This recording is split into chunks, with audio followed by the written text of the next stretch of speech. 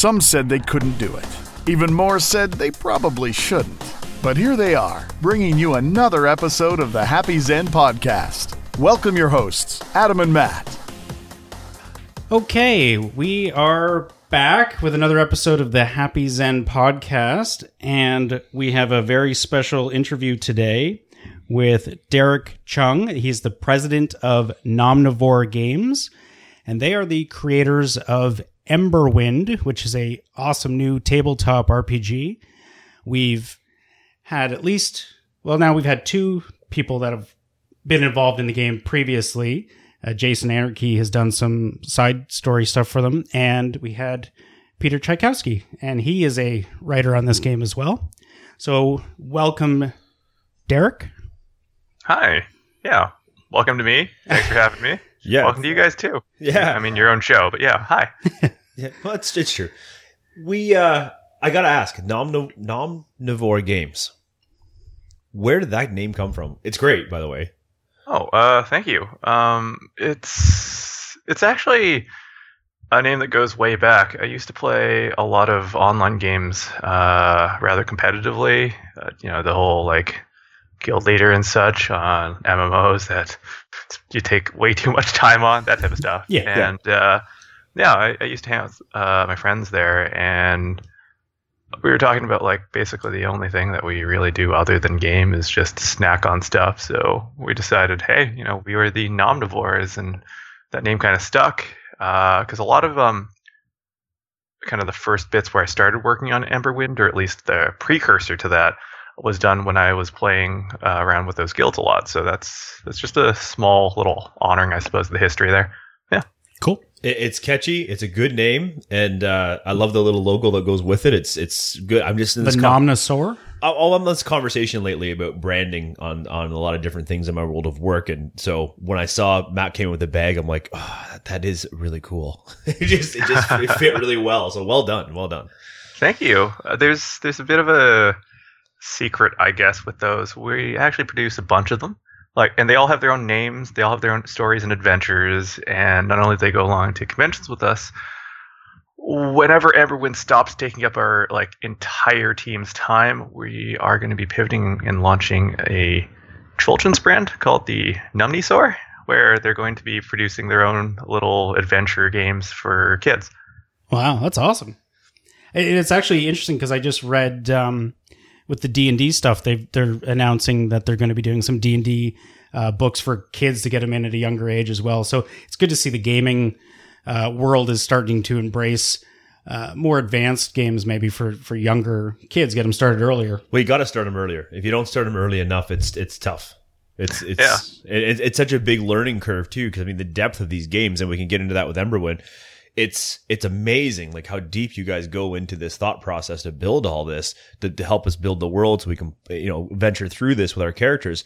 But if you're 10 to 14, and depending on the maturity level of the 14, 15-year-old, it's hard. It can be difficult. Not necessarily for Emberwind as much, but when I start thinking about the other tabletop style games and the bigger games that are coming out there now as the trend, it's really hard for them to get in. And so it's almost like a bit of a barrier for them. So it's nice to hear that you guys are thinking outside of the box a little bit and trying to bring them in earlier, right? Yeah, it plugs into a lot of kind of the core philosophies of kind of the Nomnivore company too, which is that we're looking to try and use games as a bridge to kind of bring different groups of people together so they can enjoy time, experience things that are meaningful for one another, that type of stuff. And last I checked, kids are people too, so I guess they should be allowed to play, Fair enough. And, in theory, the kids, fits right in with kids having the imagination and playing. When we were younger, we'd use our imagination to play outside and all that sort of thing. So this is a perfect time for them to carry on that imagination and use it for gaming, where especially tabletop RPGs, where you're using your imagination for a lot of it. When you guys came together, I'm going to take you back a little bit there. I guess when you came together as a company, what was... Aside from that, you mentioned the driving force. So what's the driving force, the driving mission statement that brought you together and what you're hoping to achieve? So that's a really interesting, I guess, and long story. Probably the shortest way to tell that story is to talk about non-number games as kind of an extension of my own personal beliefs. I founded the company probably about like year and a half, 2 years ago, when I started to get really kind of disillusioned with psychotherapy. I've done a lot of work in psychotherapy. I've been like classical trained in a really unusual type of psychotherapy, which I can get into a little bit. But effectively, and one of the things that I'm very often quoted for saying, and I say all the time, is that the opposite to all kind of the bad mental illness and all the other stuff that's going on in your life that sucks isn't psychotherapy, but community and connection. And one of the best ways to pull people together is, gaming. And I wanted to create a company that could much better embody the principles of psychotherapy and kind of the thoughts that go into it without requiring that people need to walk into an office and spend 50 minutes in an hour to, tell me about why their relationship with their mother is terrible. Because, at the end of the day, it's not about how much you tell me about it and what I ask you and like, how does that make you feel and so forth. It really comes down to you having a better relationship with your mother. And it's funny because this brings up, and I didn't mention it because I knew we'd probably get into it. When I first ran into Derek, I think it was Toronto Fan Days. That's what it was. And he said to me out of the blue, "Did you know that this game is a therapy game?" And I looked at him like, what? How did we even get to this? And he explained similar to that story. Like that was what he was going for. And it's sort of like a backdoor therapy, but in a sense, like that's what these games do. They are and when they're done right, they are designed to bring people together, to enjoy themselves, to be relaxed, to be themselves with each other. And I think it's great. You guys are just carrying on like this is a normal conversation. I'm sitting here with my mind blown a little bit because Matt knew this a little bit, didn't share it with me, which is, I love that. Yeah. And I really do. I love that. And I'm sitting here thinking about this going, this is like such an easy, the way you just described it, it's such a simple way to connect the dots from exactly what you just described. And that simple statement you shared about the idea that it's community and that, developing those relationships is one of the best ways to deal with, that not being isolated, right? Not being alone. I mean, stuck in your own head and that types of thing. And I'm sitting here going like total mic drop moment where I feel like that was just really simplistic and holy crap, didn't see this at all considering the questions we kind of sent to you and to discuss. And we're not even on those questions yet. So wow, I'm just having a moment. Well, it's like it's a light bulb thing because when it's explained to you, you're like, oh yeah, that totally makes sense. Why hasn't somebody thought of this before? So it's very ingenious, and it makes me think about the people that have played. I think back to our youth a little bit. So the people who were engaging in tabletop games, and whether it was Magic, whether it was just whatever it was that you were getting into that sense of community and getting together and doing that as adults, they. When I think about them, I think about like us, and I think about just friends that grew up in that type of sense of community. They have some characteristics about them where they have a sense of self-confidence, not arrogance, but self-confidence. They'll get up and if they have to public speak, if they have to engage new people, if they have to go into an event to network, they don't have a problem walking around and shaking hands and saying hello. And they don't have that inhibition about what people think and all this stuff because they've lived through a sense of community and they've developed relationships and made fools of themselves and been successful and helped others. And all those little really important things that you develop growing up, you've done. And you've done it through the platform of tabletop games or interactive game, whatever it is. Like you've done that sense. And it's such a neat skill. I do a lot of work with kids in my real job, so and helping them figure out careers. So I'm listening to the holes that exist in that conversation, and I'm thinking to myself, I found a new suggestion for a solution. Go grab a copy of Emberwind and start getting together with your friends and start challenging your imaginations. Like so, and we haven't even got into the meat of this yet. Okay, let's get into the meat because I'm having my moment now. So now, yeah. So you've already blown Adam's doors off. So that's awesome. Let's just cut to the basic stuff. What's the elevator pitch? What would be the condensed explanation if you had a couple minutes to explain it to somebody who didn't know anything about it, didn't even have a clue, maybe didn't even know tabletop gaming at all? Sure, I can definitely throw that at you. Emberwind is tabletop role-playing game in the loosest sense, in that it takes together some of the most important and iconic elements of tabletop role-playing, such as sitting around a table, role-playing out characters, experiencing a story, and all that, and it hybridizes it and modernizes the genre by taking and learning from other advancements in other types of games and mediums that you don't typically see in tabletop gaming. A large amount of what we're trying to do with those tools, such as having graphical design elements from board games, narrative-driven storytelling that you typically see in video games like Dragon Age or The Witcher, is to try and create a tabletop RPG experience that doesn't skimp or remove any of the elements in the core gameplay that people are really looking for and enjoy, such as like the immersive, crunchy fantasy versions of themselves. But we wanted to make it much more accessible to people who've never played that type of thing before. So the best way to kind of pitch Emberwind is that it's a game where, and this is going to sound kind of buzzwordy, but effectively it's a game where you can do as much as your imagination will let you, but also at a level where what the game asks of you as a player is comfortable. You're always going to find a level of comfort in it, and you can scale the difficulty, the challenge, the way that the game plays, and the way that you want to contribute creatively to it based on what you want to do. Cool. And that fits in like what you mentioned with the therapy, where you're going to have some people who are more expressive than others, or some people that are more focused on the numbers maybe than they are the role-playing aspect of it. I also noticed in the books, so we've got the first campaign, Skies of Axia, and it's very, like you mentioned, it's guided to the point where you could literally follow it word for word and get through it and still enjoy yourself. But there's a lot of room for role-playing, for expanding, for doing things, for tweaking things a little bit your own way. It's a very interesting system for sure. Thank you. That's very much kind of the philosophy behind it all. I guess the one-liner, the best way to describe Emberwind in a single sentence, is that it's not supposed to just be people coming to play our game. It's about making this your game and making sure that you play it your way. You mentioned in the bit of a pitch there to us, you mentioned Dragon Age and The Witcher. Are these couple of the primary influencers into the genre and the worlds that you developed? And is there any other influencers that maybe played a role, or that was just the narrative when you say Dragon Age and Witcher to kind of something that might be a little more popular that people might recognize?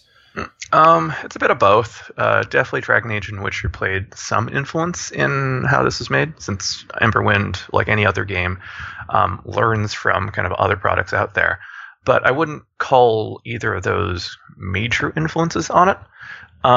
Probably the one IP out there that would be the greatest influence on Emberwind is likely Guild Wars 1. Okay.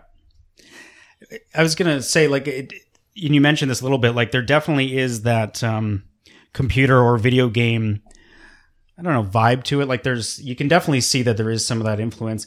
Is there, being that we're Zennials and we're looking at a lot of the retro stuff, is there anything from like your childhood or when you were younger that you've maybe taken and put into the game in some form, or something, maybe old movies or anything like that maybe also came into the game?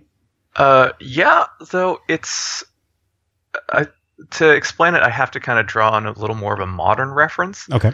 But the elements kind of the older IPs and everything that have bled into this have come together in a way where it was kind of created the same way that Dark Souls was.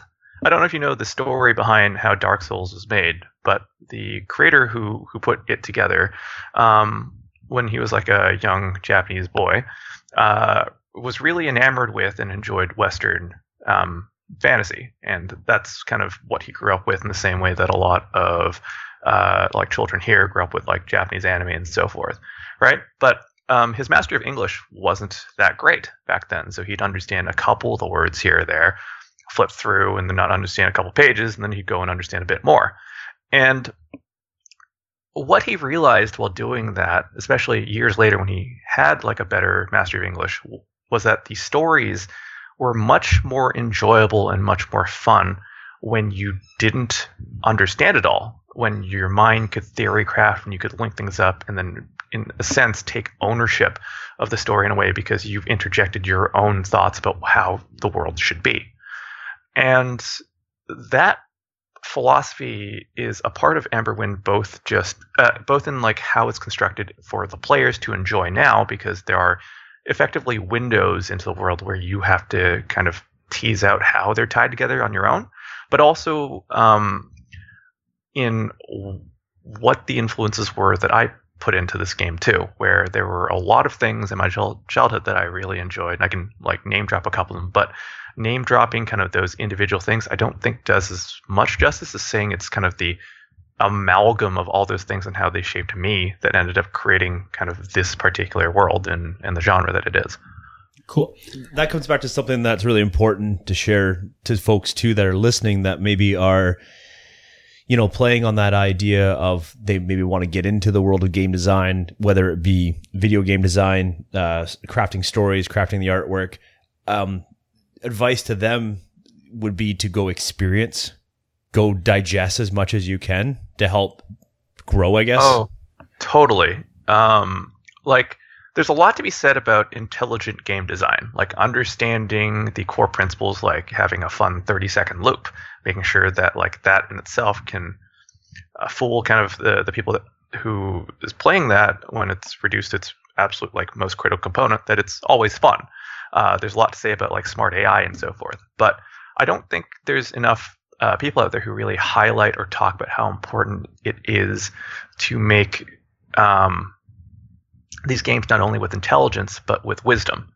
And wisdom is something that you only really garner from experiencing the world, because really, like, if you pull a trigger in a shooter game, it doing 5 or 4 damage is important. It's in fact necessary to know like how all the game works.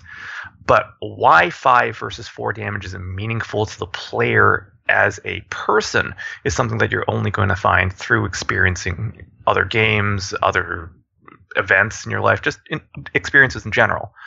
And that kind of ties a little bit, and I might be jumping ahead here, into why Emberwind is a kind of tabletop RPG as opposed to other types of games. It's because we wanted to create something where we kind of understand that players playing the game aren't just gamers, they're people too. And we want to make sure that they get to experience things that are meaningful, that have lasting impacts on them as people in the long run, Like, it's not just, I played like a 20-minute match, cool, that's behind me, and I don't care about that anymore. Yeah, and I think definitely like board games, you don't have that freedom. Card games in most cases, I mean, even the fantasy-based ones, you've got a little bit of, you're using your imagination a little bit. There's a little bit of flexibility there, but it's not like a tabletop RPG where, like you said, you can put yourself into it. You can experience how best it is for you. It's not as restricted, I guess, would be. Flexible level of involvement. Yeah. That's what I just wrote that down. Okay.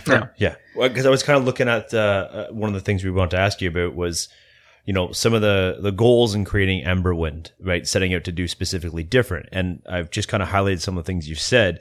You've commented about it, making sure it's a lasting experience or lasting on people, essentially. You really were focusing on this concept of bringing people together as a community for a game. The game serves as like a vehicle to make sure they get together, kind of a concept. Flexible, we put that flexible level of involvement and back to that whole concept of building your own game your own way by having that ability that people at the table can have different levels of involvement. That's kind of what I've capstoned so far. Please correct any of that. And that's all correct. And anything else that we might be missing in that you might have set out to do with Emberwind to make it a different experience for people. Well, one of the things that we haven't talked about, and it's kind of a natural evolution of all things that you've been talking about there, that I think you're quoting me completely correctly there, is the fact that I'm not looking to create a game for people to just enjoy. I'm looking to create something that people can like bond, be creative, all that with. And in that essence, it's about making sure that it's a community of creatives, which is why Emberwind is built in a way that at some point, not right now because I honestly can't fund it, but at some point we're supposed to extend services out where effectively this is supposed to be one of the first tabletop games that has a Steam Workshop built into it, or it's Steam Workshop-esque equivalent where people can create their own content and hopefully even sell it for profit too. It's like an open source. I come from IT, so this is my my side of things. So it's like an open source to an extent where you give the tools and then the players can put together their own characters and monsters and creatures and stories and all that sort of thing, and then they can package it, to how they want. And as you said, if they want to, I guess retail it later. But so is it at this point? Is it something you have ready to go, or is it just an outline right now? And when you would get funding, you'd be able to do that? Well, it's something that I want to put out, period. And it plugs into all the different like online tools, accessories, and so forth that we want to do. Because even though a tabletop game is a tabletop game, we're not in like the 70s anymore where the internet doesn't exist. People are getting better at adapting technology. They have virtual tabletop software. A lot of people use tablets instead of actual books now because it's a lot more fun being able to control F something than flip to an index and so forth. So we're trying to incorporate all those elements in Emberwind, or kind of the skeletal structure of what Emberwind is right now. And in the future, all of these things are things that we're planning on releasing and producing, provided that we hit a point where like we've got the liquid capital to get those things out. And this isn't something that like I'm going. At least there are no plans right now to like go to Kickstarter and be like, "Hey guys, please give us money to create this stuff." These are things that were intended to be produced right from the get-go, but we needed to effectively direct kind of our limited resources to certain projects, and we figured kind of the things that people would want first right now was at least a digestible step in, which is why you've got this Guys of Axia book in your hand. That's kind of the first step into both the world, the system, and so forth. Your comment, by the way, about the OSR is completely correct, right? Open source, all that, and the reason why I really think kind of open source is the way to go with this type of stuff is it might be an unpopular opinion, but I actually believe that one of the greatest lies that game developers perpetuate, especially of the tabletop variety, is that you as a player need them. You don't. You can really make whatever you want when you pick up, let's say, a D&D player's handbook. You're going to look at that, maybe play it that way once or twice, and then immediately start homebrewing rules that fits you and your group. And that's true for every single group out there. That's one of the reasons why I think games like Dungeons & Dragons have such mass appeal, because it gives you enough building blocks to start with that you can assemble them in whatever way that you'd like. But there aren't any RPGs out there that straight up reward you for that. Like a DM, you're going to create your own campaign. You're going to put all this work into creating this like perfect world for your players. They may go around murder hoboing, killing everything that you put the work into, but that shouldn't mean that the rest of the world shouldn't care about that too. And I really wanted to make a way or a system that could support those things. And Emberwind is supposed to do all that as well at some point. So I'm catching something. I'm catching some similar tones of what you're sharing with us in respect to Emberwind and the goals that you have for Emberwind that we've heard from some of the other team members that have come on and we've spoken to.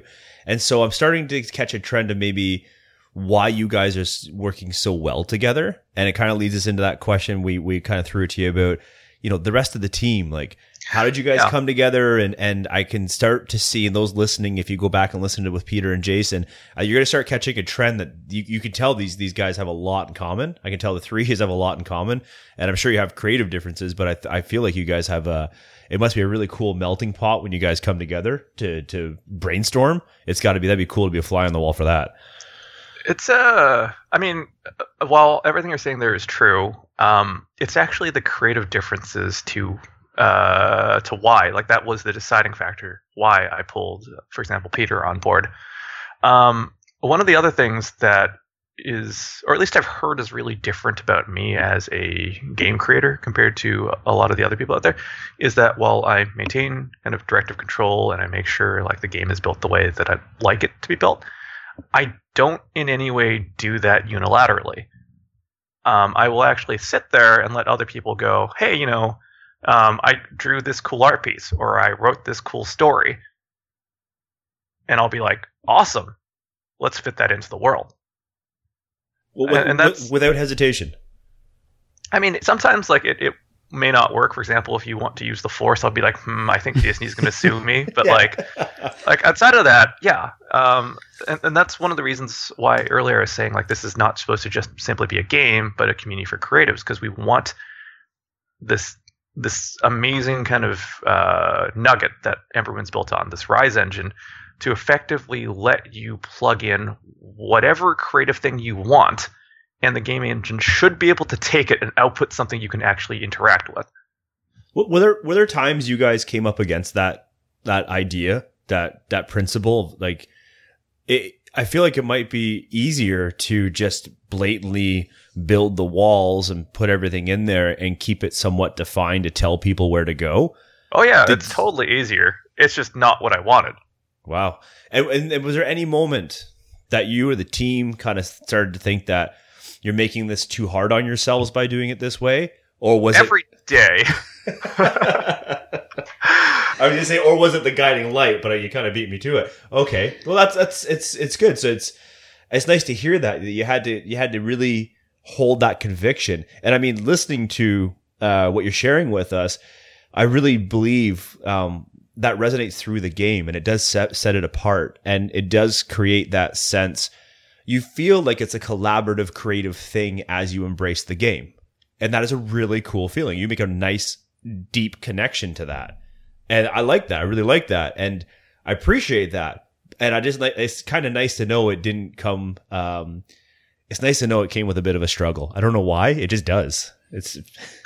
I think the other thing that's funny about that is when we had Peter on, he mentioned that, I don't know if I'm probably paraphrasing, but he basically said Derek was like a mad scientist, and the fact that he loved the ideas that Derek had, but he had no idea how they were going to put them together into a game. Yeah. Like he was just blown away by both ends of that spectrum, that he was like, he has like these amazing ideas, what he wants to do, and I have zero idea how we're going to put that together. But that's I guess the challenge is how to get, and being, it's coming from a different place makes it that much more unique as well. Not just a D&D or Pathfinder or whatever clone. Essentially, you're coming from a completely different place that people are probably not used to.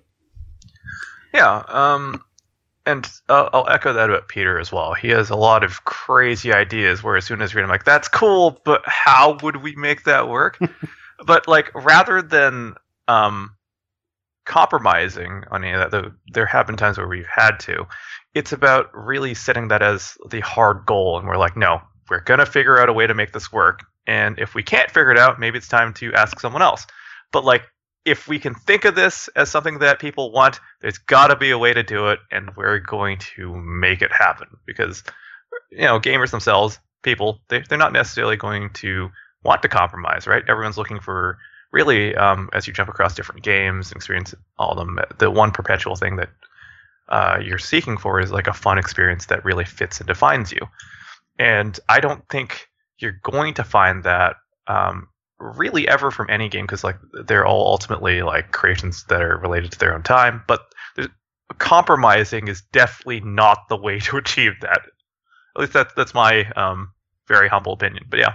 Okay, so identifying the idea of the initial challenge that you guys held on to and didn't compromise from, and that was your guiding light, your driving force.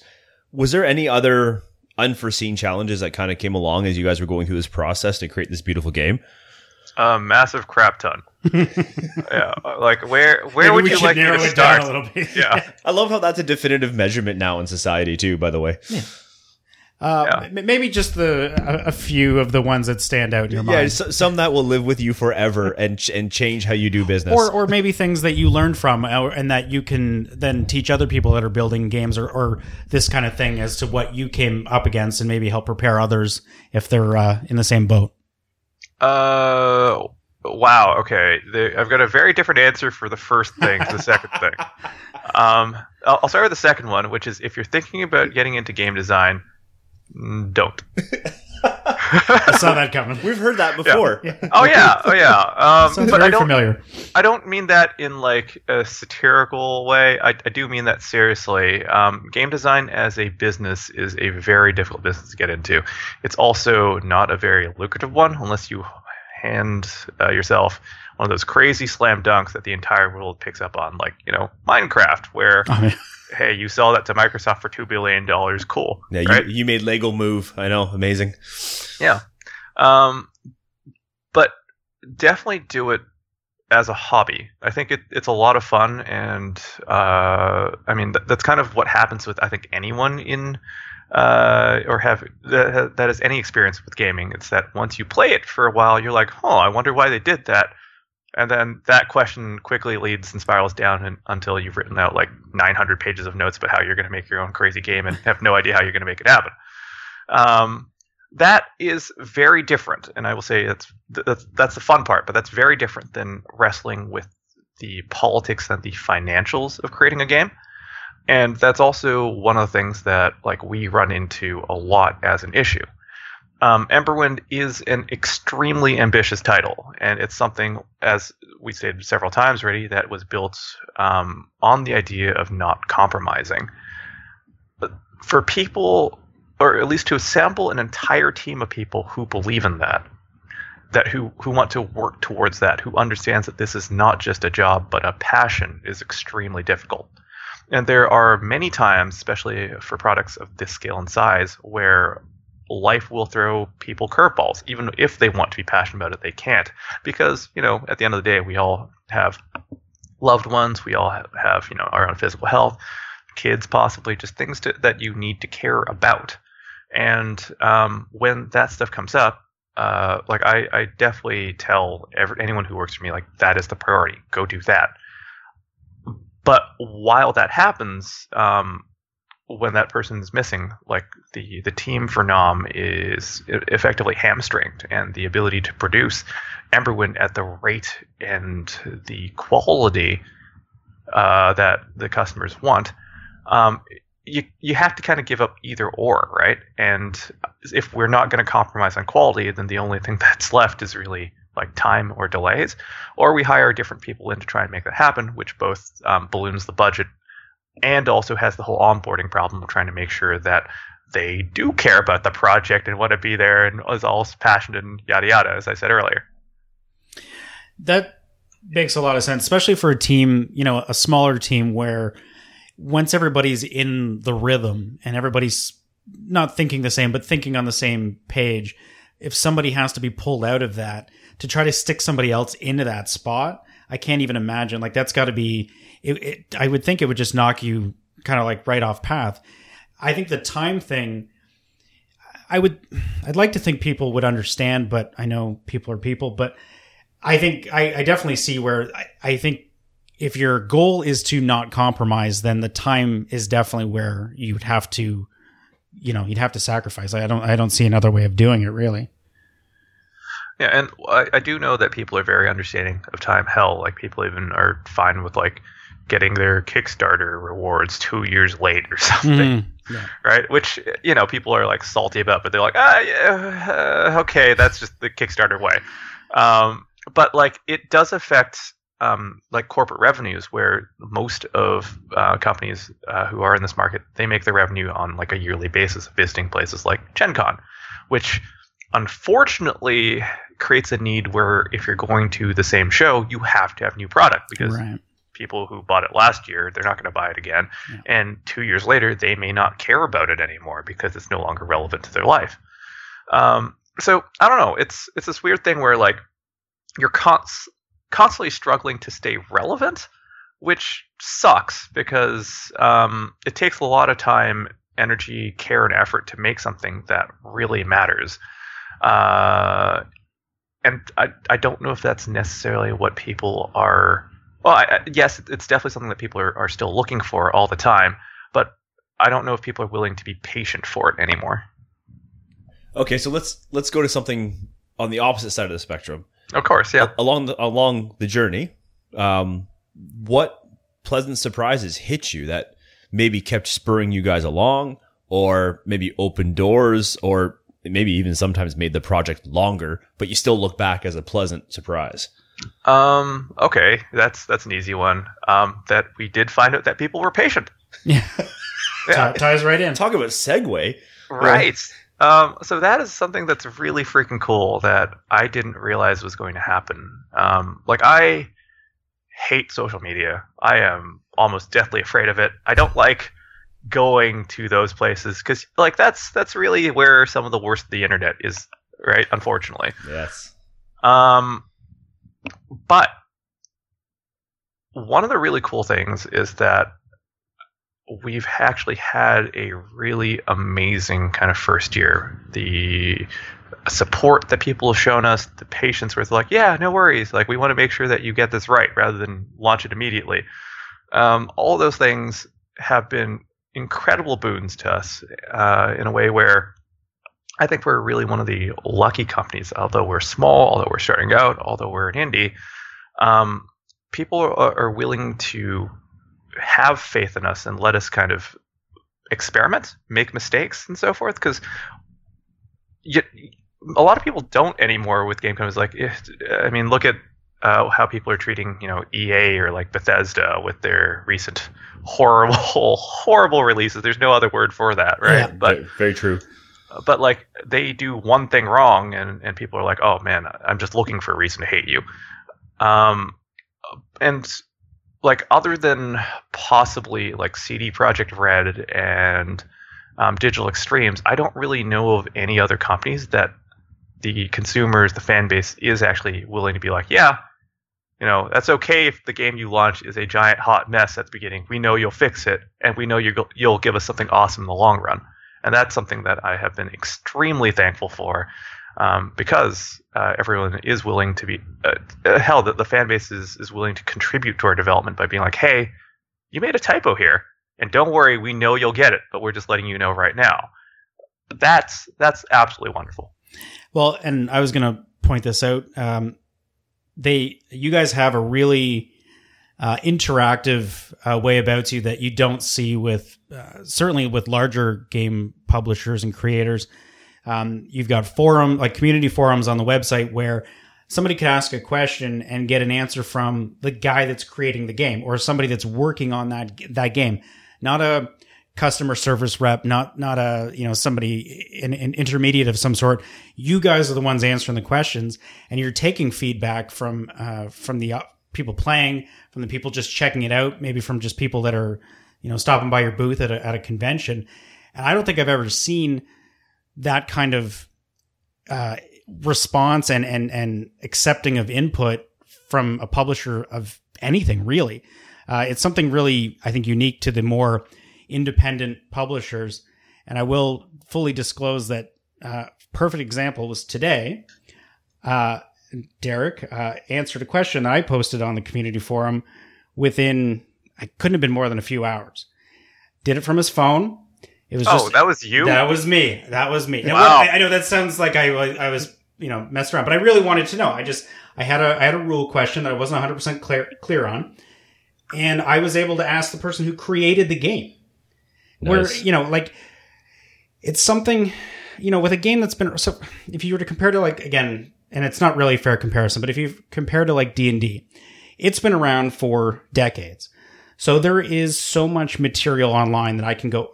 Magic the Gathering would be the same thing. If you need a rules question answered, it's been done. Someone's answered it. But with a new game, and I've seen this with board games, if there's a typo or if there's something wrong, it can be hard to find an answer. I have a X-Files game that doesn't work, a board game, because there's a typo in the rule book that took me forever to find somebody that just fixed it themselves, because the company didn't bother to put that up there.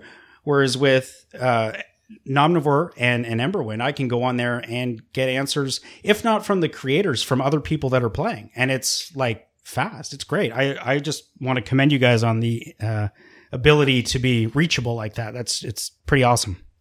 Thanks. That is a sort of recent development. I mean, that's been a cornerstone of everything, but I just got a phone that can get data in the States, so I'm not completely silent during conventions. But yeah, I'm glad that you appreciate that level of engagement. I'm kind of an opinion too, and I've mentioned this a little bit kind of in passing as well, but like that I'm someone who understands I'm just a person, and I know that I don't always have the answers to things, where like I can very easily make a game system that is complete crap. And if that happens, I need other people to tell me that, right? And I need to be able to listen to that, which is why the engagement is so high, which is why the game's Emberwind and all that is developed not as an individual product, but collaborative. Because honestly, it's never going to be the best game it can be if it's not built by everyone, and the community is a part of that everyone. So, with all the collaboration and community input over time so far, how far from the original idea has things ventured in your original kind of goal, theme, plan, however you want to put it, for the game? Have you gone far away from that? Have you gone in a new direction? Did you hit something along the way where you guys almost just pivoted and turned? Yeah, though it depends on like how far back you mean when you say original. Like the original draft of Emberwind was way back when, like over 10 years ago, where I was working on it on myself as a little fun hobby. And it wasn't even called Emberwind. It was called Dungeons and Derek. I kid you not. That's amazing. And I can't at all see a lawsuit coming from that. You'd be fine. Oh, yeah, of course, right. So, but way back when I was working on this kind of little joke system, I was playing with a group of friends, and that group of friends were like the extreme nitty-gritty, like, power gamer types, right? They wanted to find the exact every sort of build that was going to make and break the game, because that's what they enjoyed. And that's the same type of philosophy that you get in, like, online MMOs, where people are like struggling to find the right meta builds and so forth. And one of the original kind of philosophies that went into me kind of working on the skeleton for that was, hey, instead of trying to fight the same fight that every other company is, where they're trying to control all of this meta, why don't I embrace it? Why don't we make a game that you're supposed to kind of come with all these crazy broken imbalanced builds, but the game will challenge you and come up with ways to counter your meta all the time as a tabletop game? And everyone was like, what? How are you going to do that? And I did. I successfully did that. And the first rule book was 300 pages long. Wow. Right?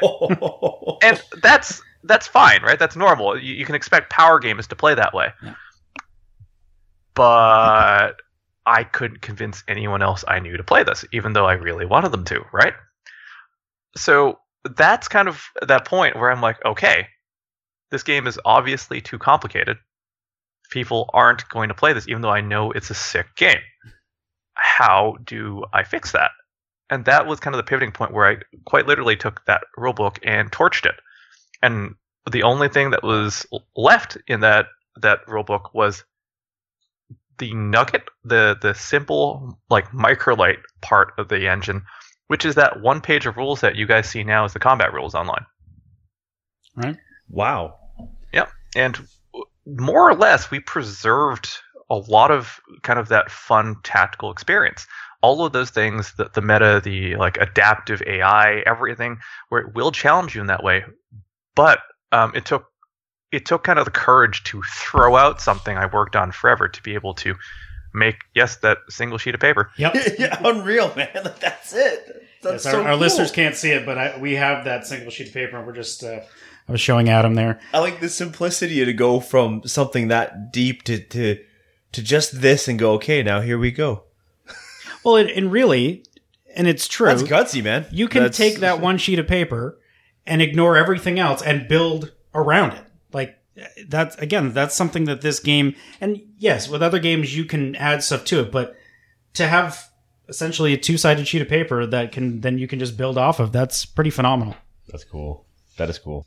Kind of the secret to all this, and a lot of the differences about kind of why Emberwind does kind of the same thing, but in a different way, is because, and I think this is the first time I've said it anywhere before, but it's because Emberwind and kind of the Rise engine approaches game design not vertically like most other games do, but laterally.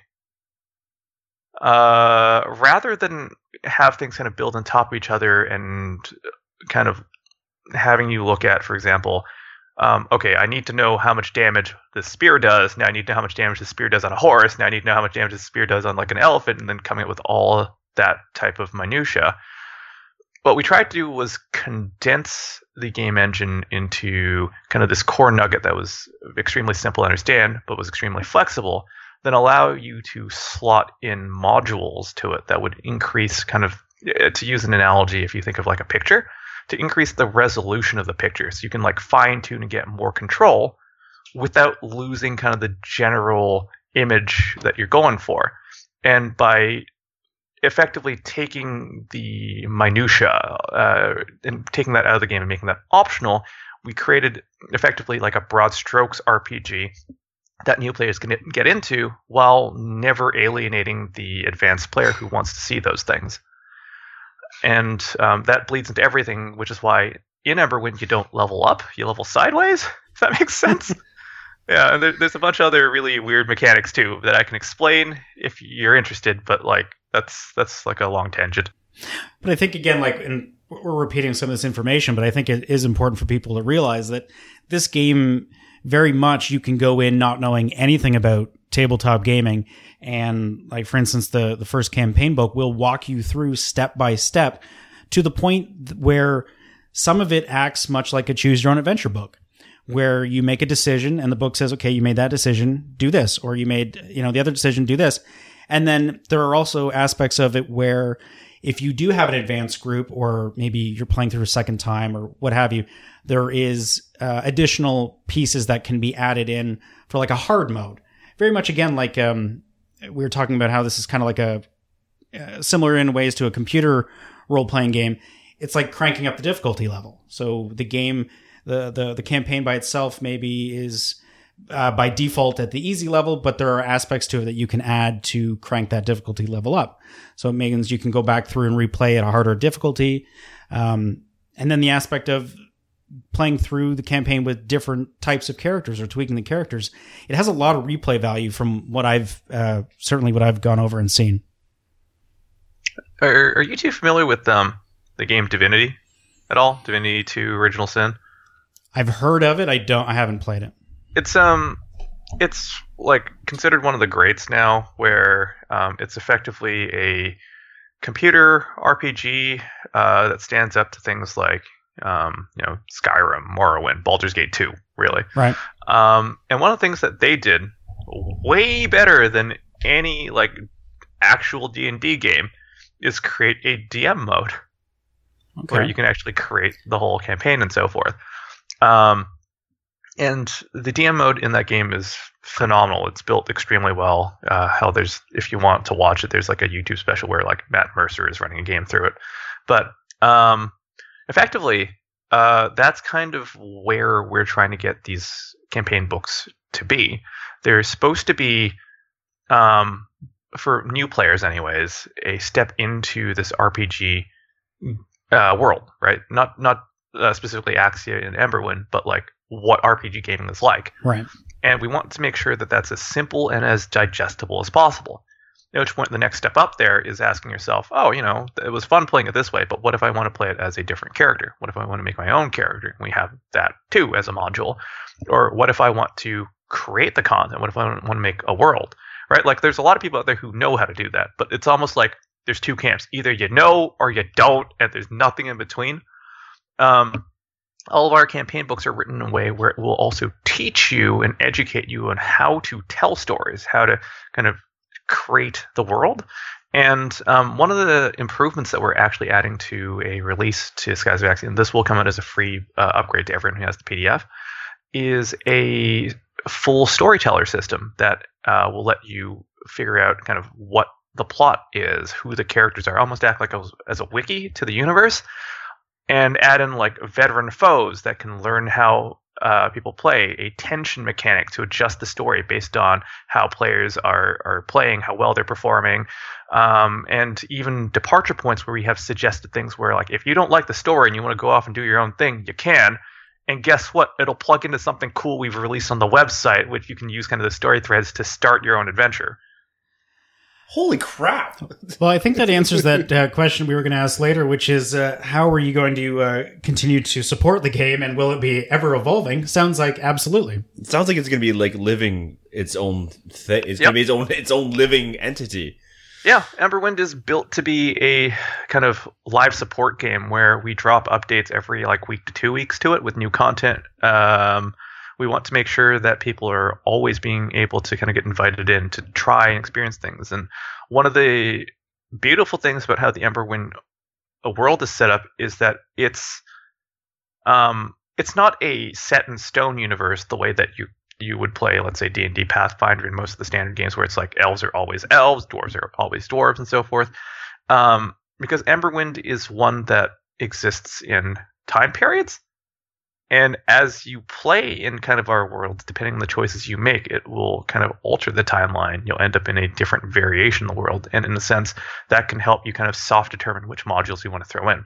For example, if you, let's say, go down a particular path where you, for example, discover like something that could count as a new sentient race, that might be a module you want to add to your version of the world. Whereas that's not necessarily something that other people play with. Wow, that rabbit hole's got to get really deep. I was just thinking, like, as much as I thought this game had so much, like, I could expand into this game so much, I was not even remotely thinking on the level that they're hoping to do. Like this... That hurt my head. Now, I think you kind of touched on this. Is there a goal in the future to have player-created... like some sort of a repository online where maybe player-created content will be available, like that people can upload their stories or maybe monsters, characters, that kind of thing? Yeah. Right now, we're letting people kind of do whatever. There are already some people doing that on our forums. Mm-hmm. In the future, what I'm hoping to do is effectively create a digital tool that makes doing that really easy for people.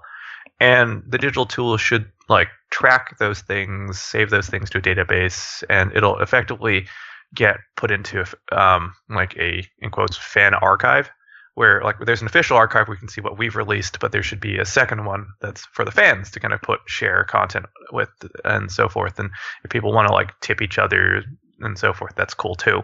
But yeah, the point is there's no way that we're ever going to develop or be as creative as the public. So if they want to do those things, we should support them, not like hamper and C&D them until everyone is just law suited up to the point where no one has any money, except the lawyers. But yeah, you're potentially also creating an environment that, I think would how can I put it, would really foster the concept of people getting their own creativity going. And maybe even taking their own leaps into whether they might want to create their own tabletop or their own game.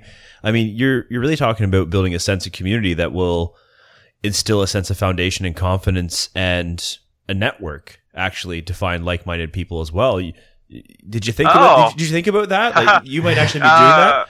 There's actually a couple secrets there that, I mean, I can sort of spill too. But one of the things that we want to do initially was make sure that this game was also an online game, right? We want people to be able to play this however they enjoyed it, right? Because your friends, maybe they're not near you. We don't want you to lose out on the ability to experience Emberwind with them. Or more importantly, experience each other. And because of that, when you pick up a copy of the game book, you also get the digital versions. And we reached out to Roll20 originally. It was like, hey guys, we're a small company. Can you maybe consider giving us official support? And they basically didn't reply. So, that was expected. And for now, we've effectively created like a Roll20 asset pack and digital versions of stuff so you can play on Roll20 and co-opt kind of their software.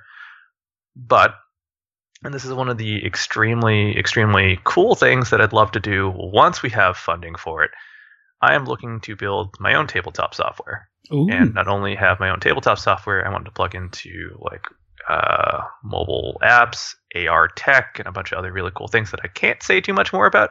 But one of the important parts of this is that we wanted you to be able to find new people to play with. In essence, kind of have an RPG matchmaker system.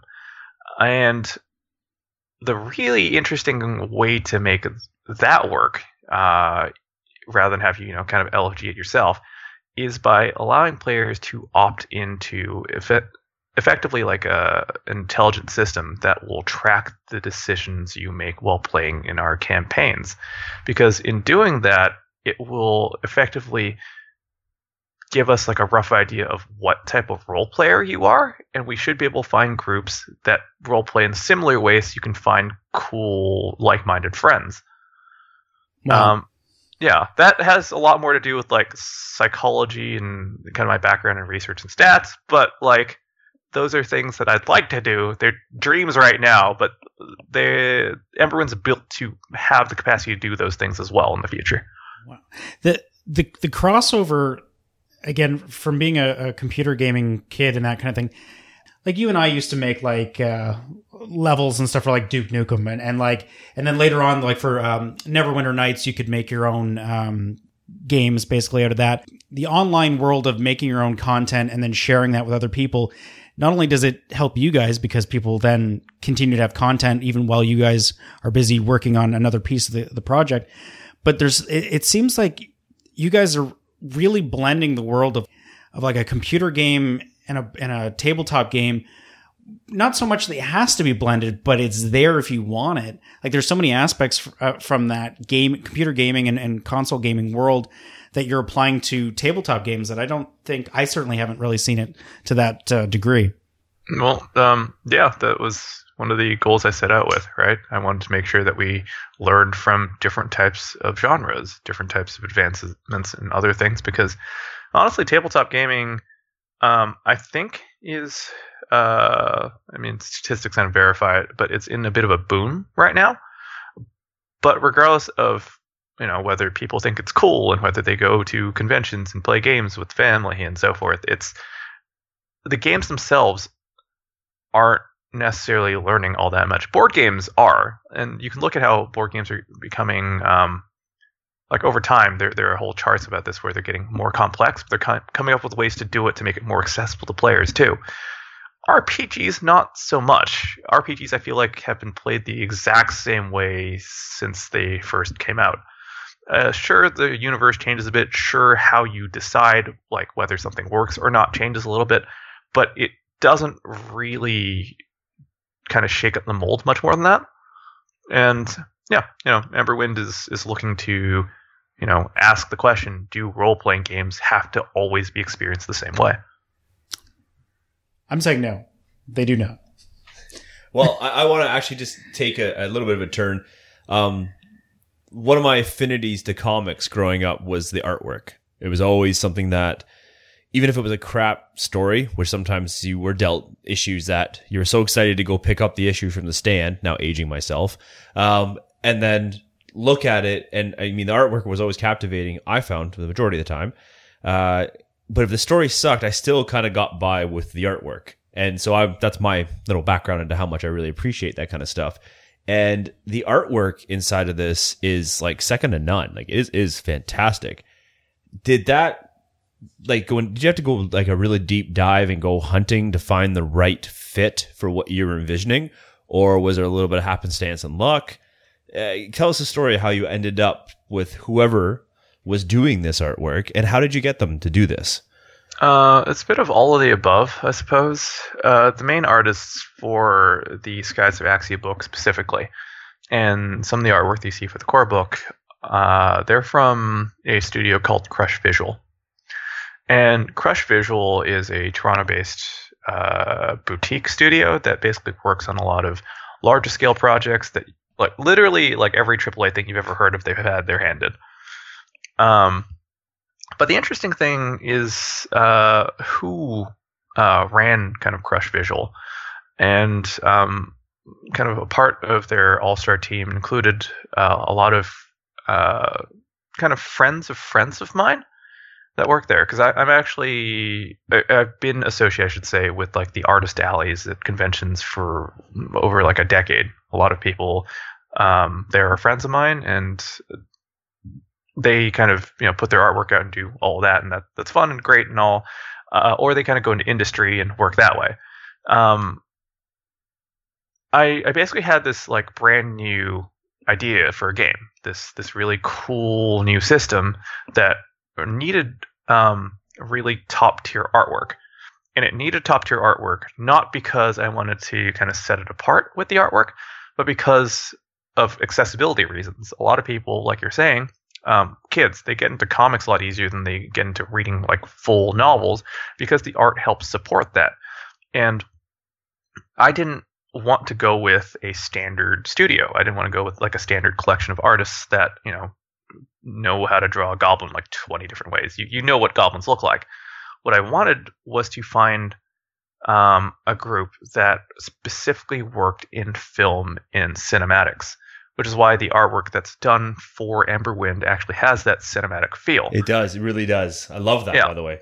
It helps pull people in, and the pictures themselves are capable of telling stories without you having to read the words that accompany it. And that's kind of why I went with Crush, and I was lucky enough that Joe, who's their CEO, kind of was enamored with this vision, with the creativity, and the fact that unlike all their other jobs where they're handed like a million briefs and told like this is what you have to do, the kind of core nugget of Emberwind is that it can adapt, right? It can basically let you create whatever you want and the world will take it. So there is several art pieces, for example, like the Sunlight and Sky art piece that's available on our website that has absolutely no context, that didn't come from a brief, that their artists just did because they were having fun with the project, and we found a way to deploy it. And the story came after the art and is now wrapped into the entire narrative for the world. That's like that's like your writers are are throwing pieces in, you're incorporating them in. So then also the artists are there. Everyone, it seems like everybody that's a part of it is getting an equal shot to contribute to the world of the game, which is awesome. Yeah. Beyond that, and this is kind of where we're moving into, we have like a second wave of artists joining us.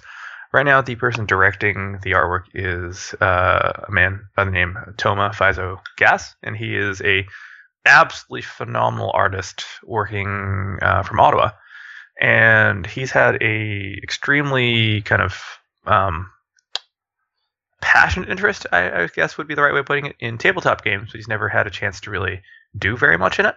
So he's looking to kind of break into there, and we thought, hey, why not work together? And along with him, now we have a new team of artists who are all graduates from this is going to sound weird, but like an indie art school from Toronto called Talent Tree. And Talent Tree is actually the teaching branch and other half of Crush Studios.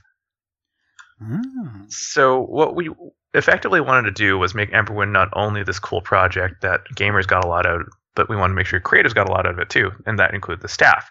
So we're hoping to kind of utilize Emberwind as a way for new artists to get a foot in the door and establish a name for themselves in the industry. This game does everything for everybody. I'm just getting why Peter called you a mad scientist. I'm really getting it now. Like, you don't know the word no, do you? Like, at all. Someone comes up with a concept or an idea. Please don't make me sound like a rapist. No, God, no.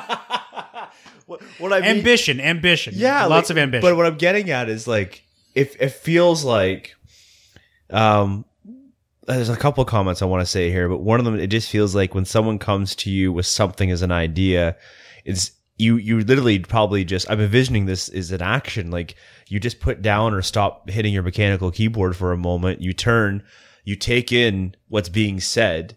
You have the conversation, you exchange the dialogue, you play with the idea a little bit. And then as opposed to dismissing it like the majority of the population, you're turning back to your mechanical keyboard to like start hitting backspace and start inserting the conversation you just had. And it doesn't even matter what that conversation is. you're finding a way to just add it to this living, breathing thing. It's like improv. He's yes-anding. Everything is yes and. There's no no's. It's yes and we'll find a spot for it. Or yes, this will fit right here. Like that's. I mean, it's so commendable. It really, truly is commendable because it would be so much easier to say no. Yeah, no, thanks for saying all that. Everything was right there except that you thought I'd ever stop typing, because that doesn't happen. Except just for this interview. This is a sacrifice I'm making for you guys. We're feeling pretty special right now. Yes. Listening to all this, it must be killing you. So we really appreciate that. But there's something else I'm catching as a bit of a tone. Is as I talk about this being a living, breathing, almost entity, I really, really feel like it's like an extension of you. The more I'm listening to you talk, and I'm listening about your interactions, and I'm listening about the goals that continue to evolve and the rationale behind the goals. If you're listening to these goals, listening to these objectives, they're always about people. All of this is about people. Everything most of it is not selfish, I should say. There's nothing selfish about this. It's really about building each other. Right back to that core principle you launched on Nomnivore, about that conversation around community. And it really feels like it's an extension of you. Has this been a big part of you? And I guess when we talk about, we didn't dig into it just yet, but your professional background, your like what you went to school for, like what you start briefly at the beginning, you mentioned the psychotherapy piece. Like, it seems like it's in your DNA to help people. I mean, like, I'm not gonna deny that, because like that'll make me sound like a terrible person. But at the same time, like, I won't quite so aggressively say like I hate this. But when people, get into psychotherapy and they're like, I'm here because I want to help people, like, cool, but you can also just do that at McDonald's by handing someone a burger with a smile on your face, right?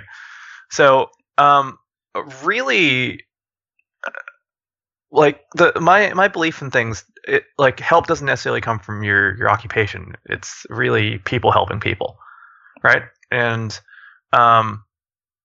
this is something that makes me kind of not so popular in kind of my professional world, but I'm often also quoted for effectively telling like other psychotherapists, psychologists to stuff it. I knew it was coming. I could just tell. Yeah. And the reason for that is because you can go to school for a ton of years. You can learn everything there is to know about whatever. But if whatever you've learned isn't helping you connect with and understand the person in front of you more, and in fact could possibly getting in the way of that, then are you really helping anyone? Or are you really just helping your ego? And that's kind of the main point, and one of the reasons why I hate psychotherapy as a whole. It's not that it can't help people. It's not that there aren't a lot of advancements that are really beneficial. It's because it tries, I think, honestly, too hard to be a science rather than an art. Almost all kind of diagnosis, almost all type of treatment, it requires diagnosis, and it's done off of the DSM, I think 5 we're on now, where it's effectively a checklist where I need to know whether you have this symptom, that thing, and so forth. If you exhibit 3 or 4 things or whatever, you're suffering from this, and now you have to, according to my modality, go through this checklist of things to fix that, and there you go. Like, I'm oversimplifying it, and a lot of therapists don't do that. A lot of therapists are very human. They interact and care about kind of their clients. But the interesting thing, and this is one of the things that a lot of people who aren't in psychology don't know about, meta-analyses have been done across every single therapy style, and they found that it doesn't matter what style you practice, or effectively all the intelligent, cool stuff that you learned in school, none of it matters. The only thing that predicts whether you have a recovery or better kind of end state for the client is the relationship you have with your therapist. Right? Sorry, that just kills me. I loved it. I wrestle with this on just so many different levels, but I mean, just put it as simple as I possibly can.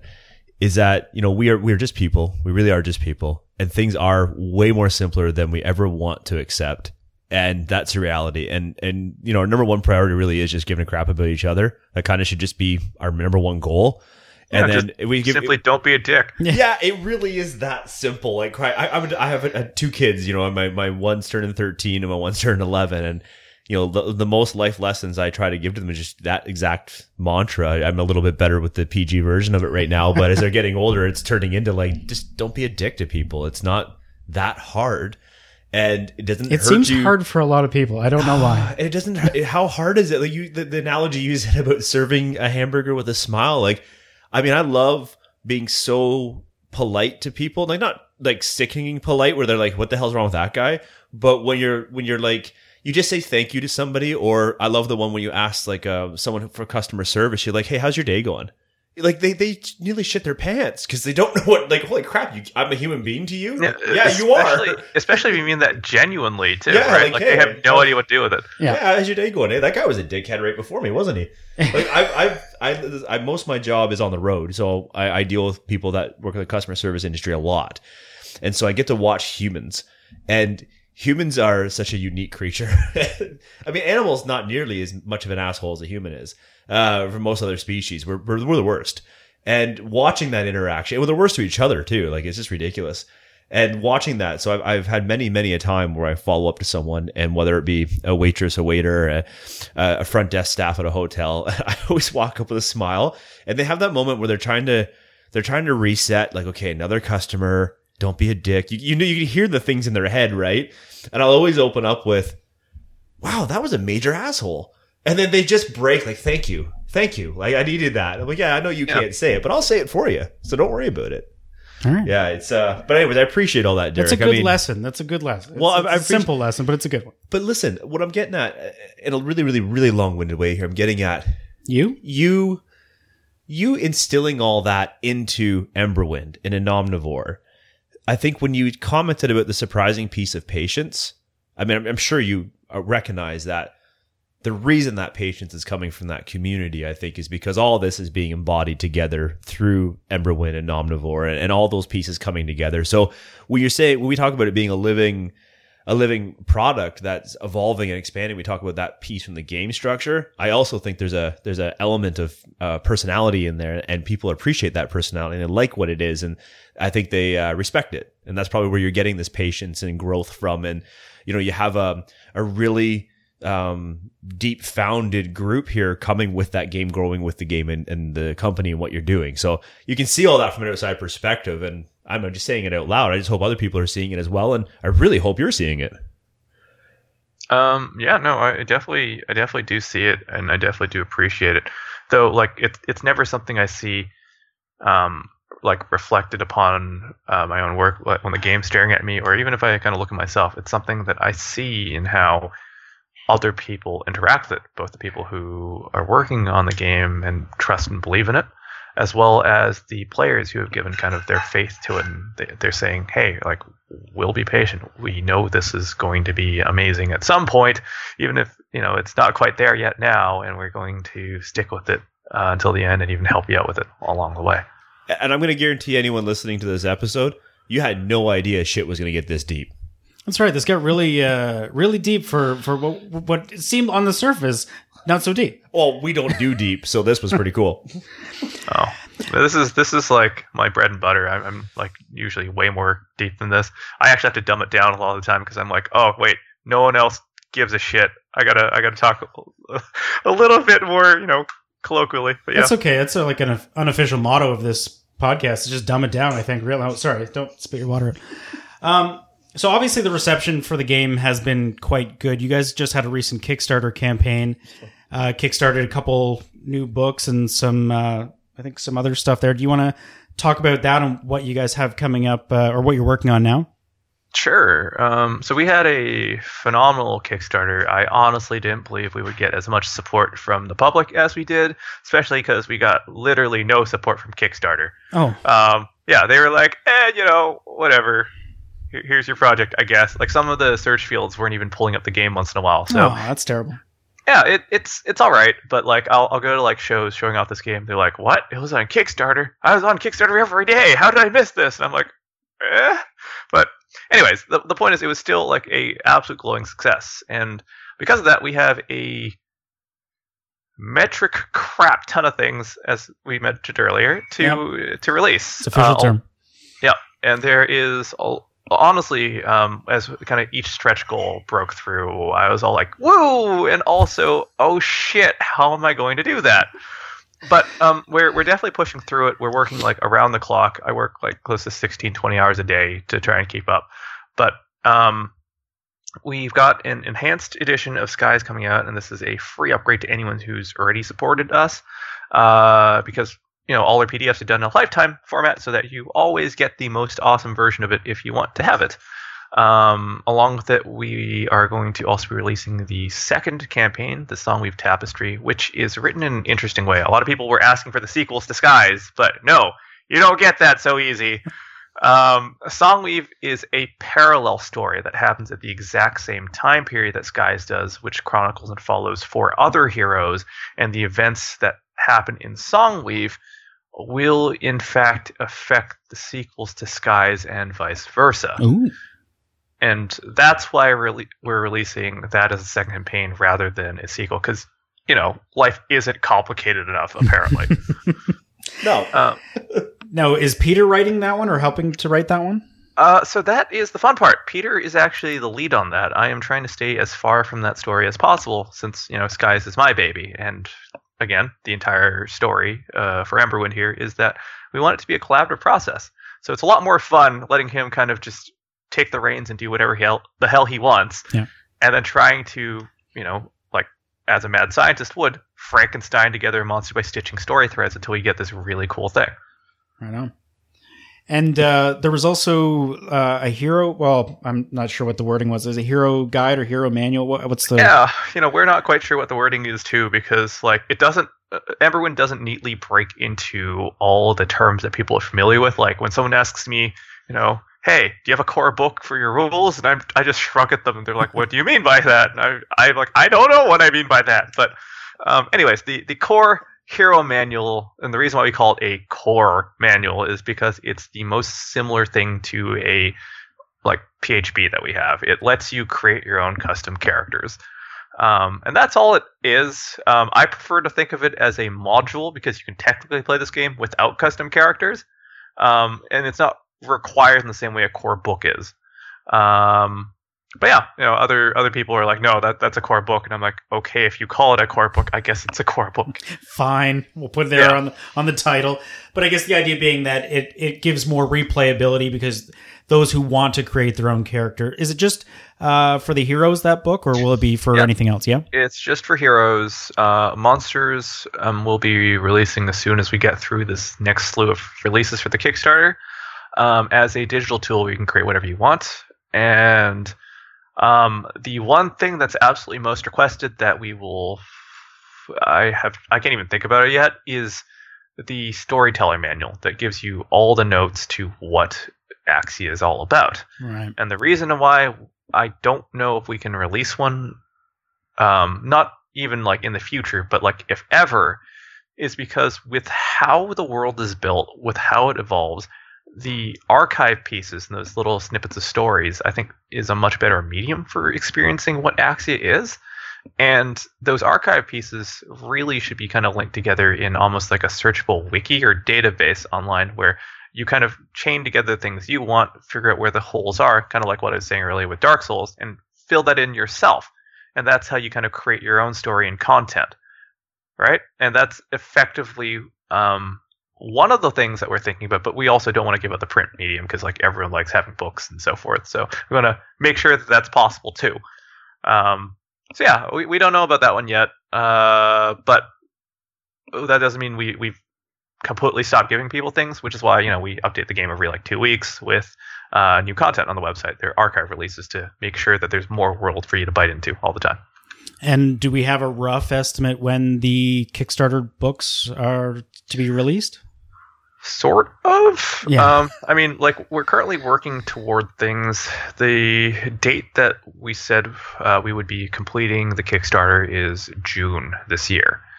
At the current point, I think we're I'm optimistic. Anyways, I'd like to say I'm optimistic that we should have a enhanced edition of Skies done in about 2 weeks from now, and as soon as that's done, we'll be distributing the PDFs to everyone.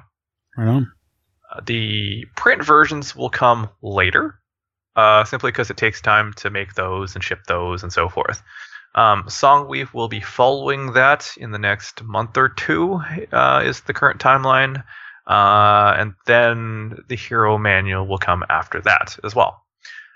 We're very much hoping to have the Hero Manual be completely finished and everything by June, barring any sort of major kind of screw-ups on our part when it comes to game balance. But we will be releasing pieces of the Hero Manual as it's complete in its beta state, so everyone can get to try and play it and enjoy it all the way through, so you're not just sitting and twiddling your thumbs until you actually get the book in the mail. I think you guys have things so well covered. I can't put words together. Like, there's so much going on, or at least there's so much future plans and projects for this game. It's certainly not making me regret putting getting my toes in the water for this game. And from a guy who, I've never really, I shouldn't say that. I think I've played like one D&D game. I've not done the tabletop RPG. This is going to be the one that I get into, and I cannot wait to play it. Everything about it is awesome. I love that it's local, Canadian mostly, creators. It's this independent creator scene that we're certainly stumbling into with a lot of our guests. And like you mentioned before, the Artist Alley, you meet a lot of interesting people that are in that. Where can people see you next? You guys do a lot of conventions. I know you're busy a lot this month. If you want to see me, I'm sometimes found stumbling around all confused in Scarborough. But outside of that... Don't advertise that. Yeah. Outside of that, I think the next show that I'm going to be at will be Breakout, which is hosted downtown Toronto, kind of the same week as March Toronto Comic Con. And if you've never been to Breakout, it's a very cool, close-knit tabletop community that's extremely welcoming of everyone. And it's not quite across the street, but it's like a 10-minute walk from the March Toronto Comic Con. So if you want to swing by, check things out, listen in on cool seminars on game design or play new demos of new stuff that's being prototyped, it is a fantastic show to go to. I think I want to say the week after that, I'll be in Victoria, BC for a new show called Capital City Comic Con, while Toma, the art director, can be found at Ottawa Geek Market. Nice. I hope I know the answer to this, but I'm going to ask it anyways. With all this going on with Nomnivore and Emberwind right now, you got anything else cooking in the background, or is this the focus right now? This is definitely the focus. Good. I'm glad that's the answer, actually, to be honest with you, because I was looking at myself going, my God, this guy's going to be in the verge of a breakdown if he's trying to do something else at the same time. So I'm glad. Good. I mean, there are other things that have entirely come to a standstill right now, because Emberwind and the Kickstarter and everyone who backed us, that deserves all the respect that we can give and all the time and attention we can give. But once that's through, you know it. The creative juices, right? They just don't stop, right? A mad scientist has an entire lab. That means they're working on one project, but there's stuff cooking in the background. I had a feeling. Well, and I went to the Nomnivore website and I saw a tab that said games plural, and I'm like, you've got to be kidding me. Thankfully, when I went there, it was just Emberwind, but I was like, there's no way. So it sounds like, in the future, something to watch for. After listening to this interview, there's a way. It's just... no sleep. That's yeah, it. That's it. I guess all work and no sleep. We know a really great coffee shop, and they've got some fantastic blends, and we can maybe try to get you guys to connect with each other, and you just can go 24 hours a day, 7 days a week for a while if you need to. That sounds amazing, but I have almost a sensitivity to caffeine. If I drink a cup of coffee, I'm usually up and jittering for 30 hours nonstop. So that saves a lot of money. Could be a solution here. Hey, I mean, who says I'm not already? No, but, yeah. He slept a week ago. Okay, well, we don't keep you too much longer. I guess where can people find more information about everything that you're doing? I mean, we've talked a little bit about some of it, but if you want to, tell everybody where to go. Throw your plugs. The best place to find out about kind of Emberwind and all that cool stuff is at the URL www.emberwindgame.com.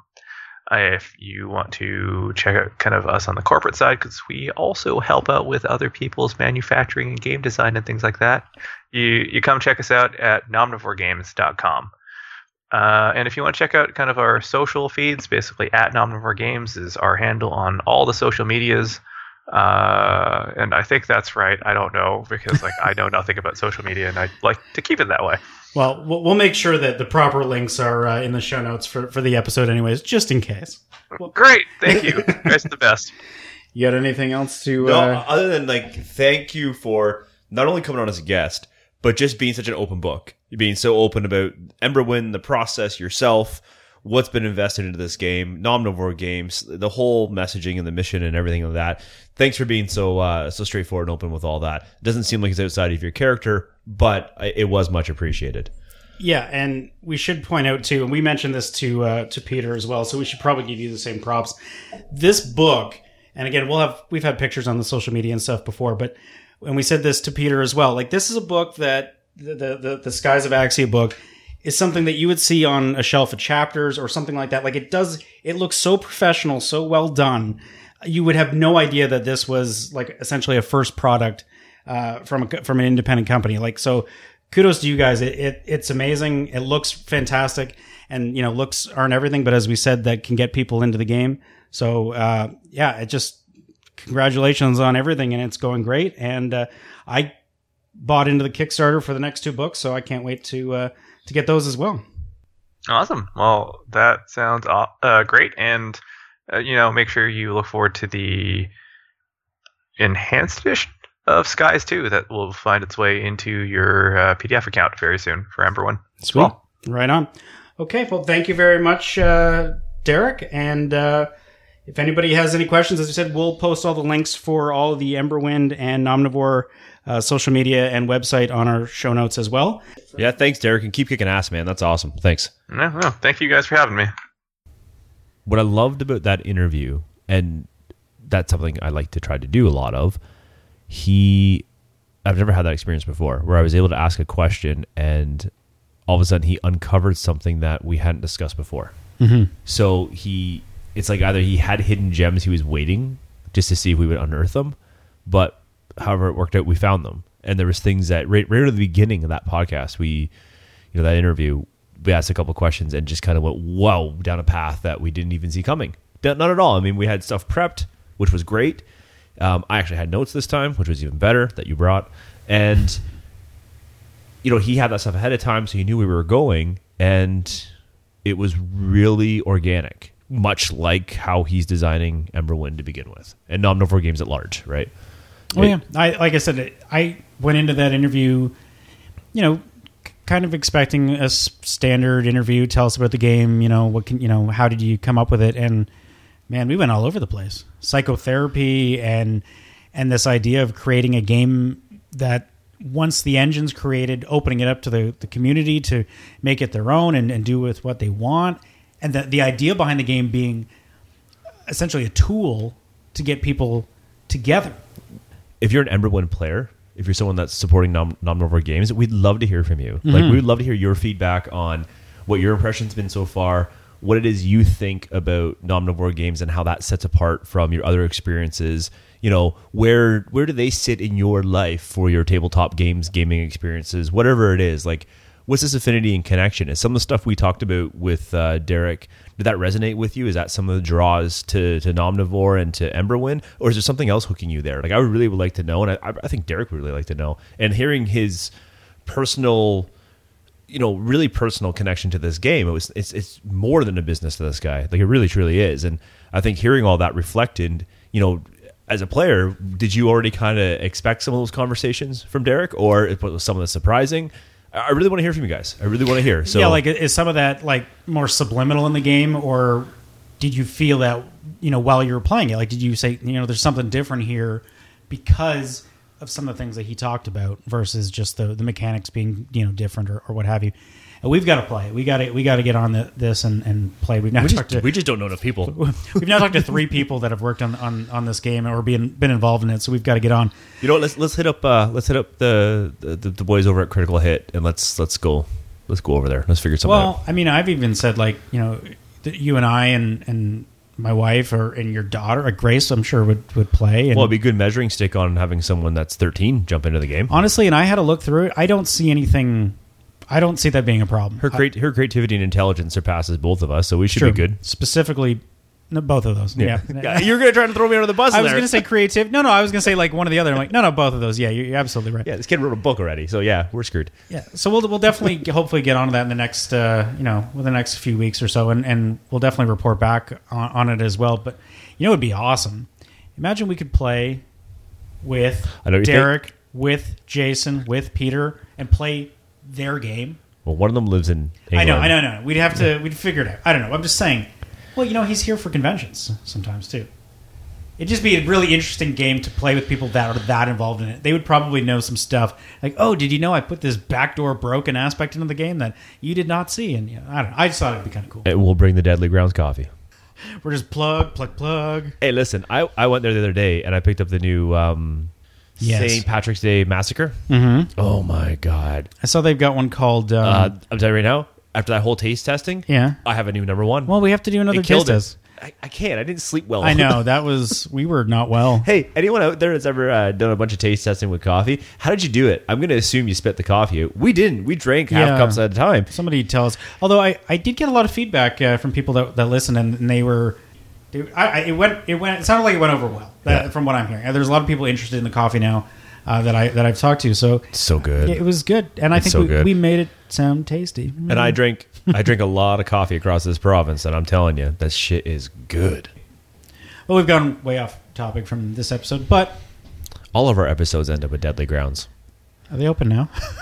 No. But I'm swinging by tomorrow. Thursday? No, tomorrow. Friday. I'm swinging by tomorrow on the way downtown. So, okay. So, anyways, you know what? That was another episode of Happy Zen podcast. It was a great interview. I mean, we really enjoy doing the interviews. It's nice when we get to bring that to you guys.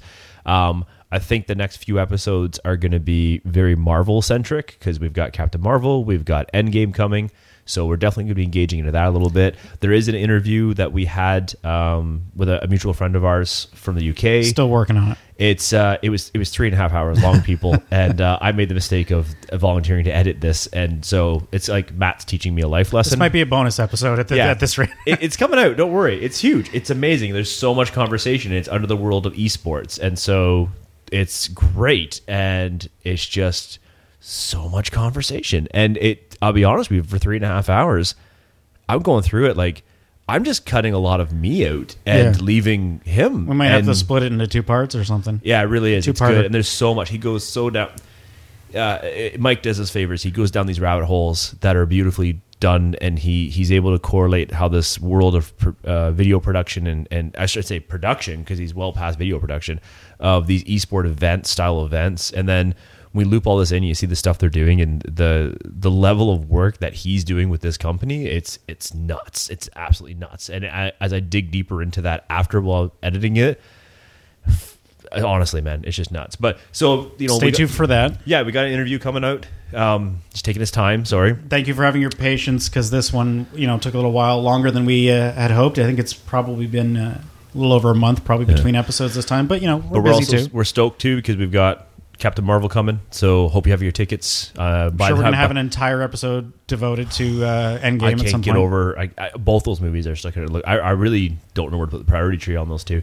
I know Endgame is the Endgame. Both? I get that. We see both. But Captain Marvel is just, it's looking so great. And anyways, and I just saw the final How to Train Your Dragon with my kids, and the first thing my youngest said to you as you walked in the house was that she's so upset because it's over. And my kids have lived through the start to finish of this, which might be a neat conversation to have another time, is that now we're seeing this generation start to experience these fandoms that actually come to an end. All right. Well, we'll get into that another time. So again, we would like to thank our guest, Derek Chung from Nomnivore Games. I almost thought you were going to say sponsors, but we don't have those yet. We don't have those yet. We're so close. Deadly Grounds. Thank thank Derek for the interview and for taking the time out for us. Check out Emberwind, people. So Twitter, Instagram at Happy Zen Podcast, Facebook, the Happy Zen Podcast. I also am blanking on our social media. I love you say it with a question. HappyZen.com has everything on it. That's the easiest one. Yeah, HappyZen.com has all the social media, all our subscription links. You can listen to the episodes there. You can subscribe. Please like and rate and review. We have regular people commenting on our episode posts, which is nice.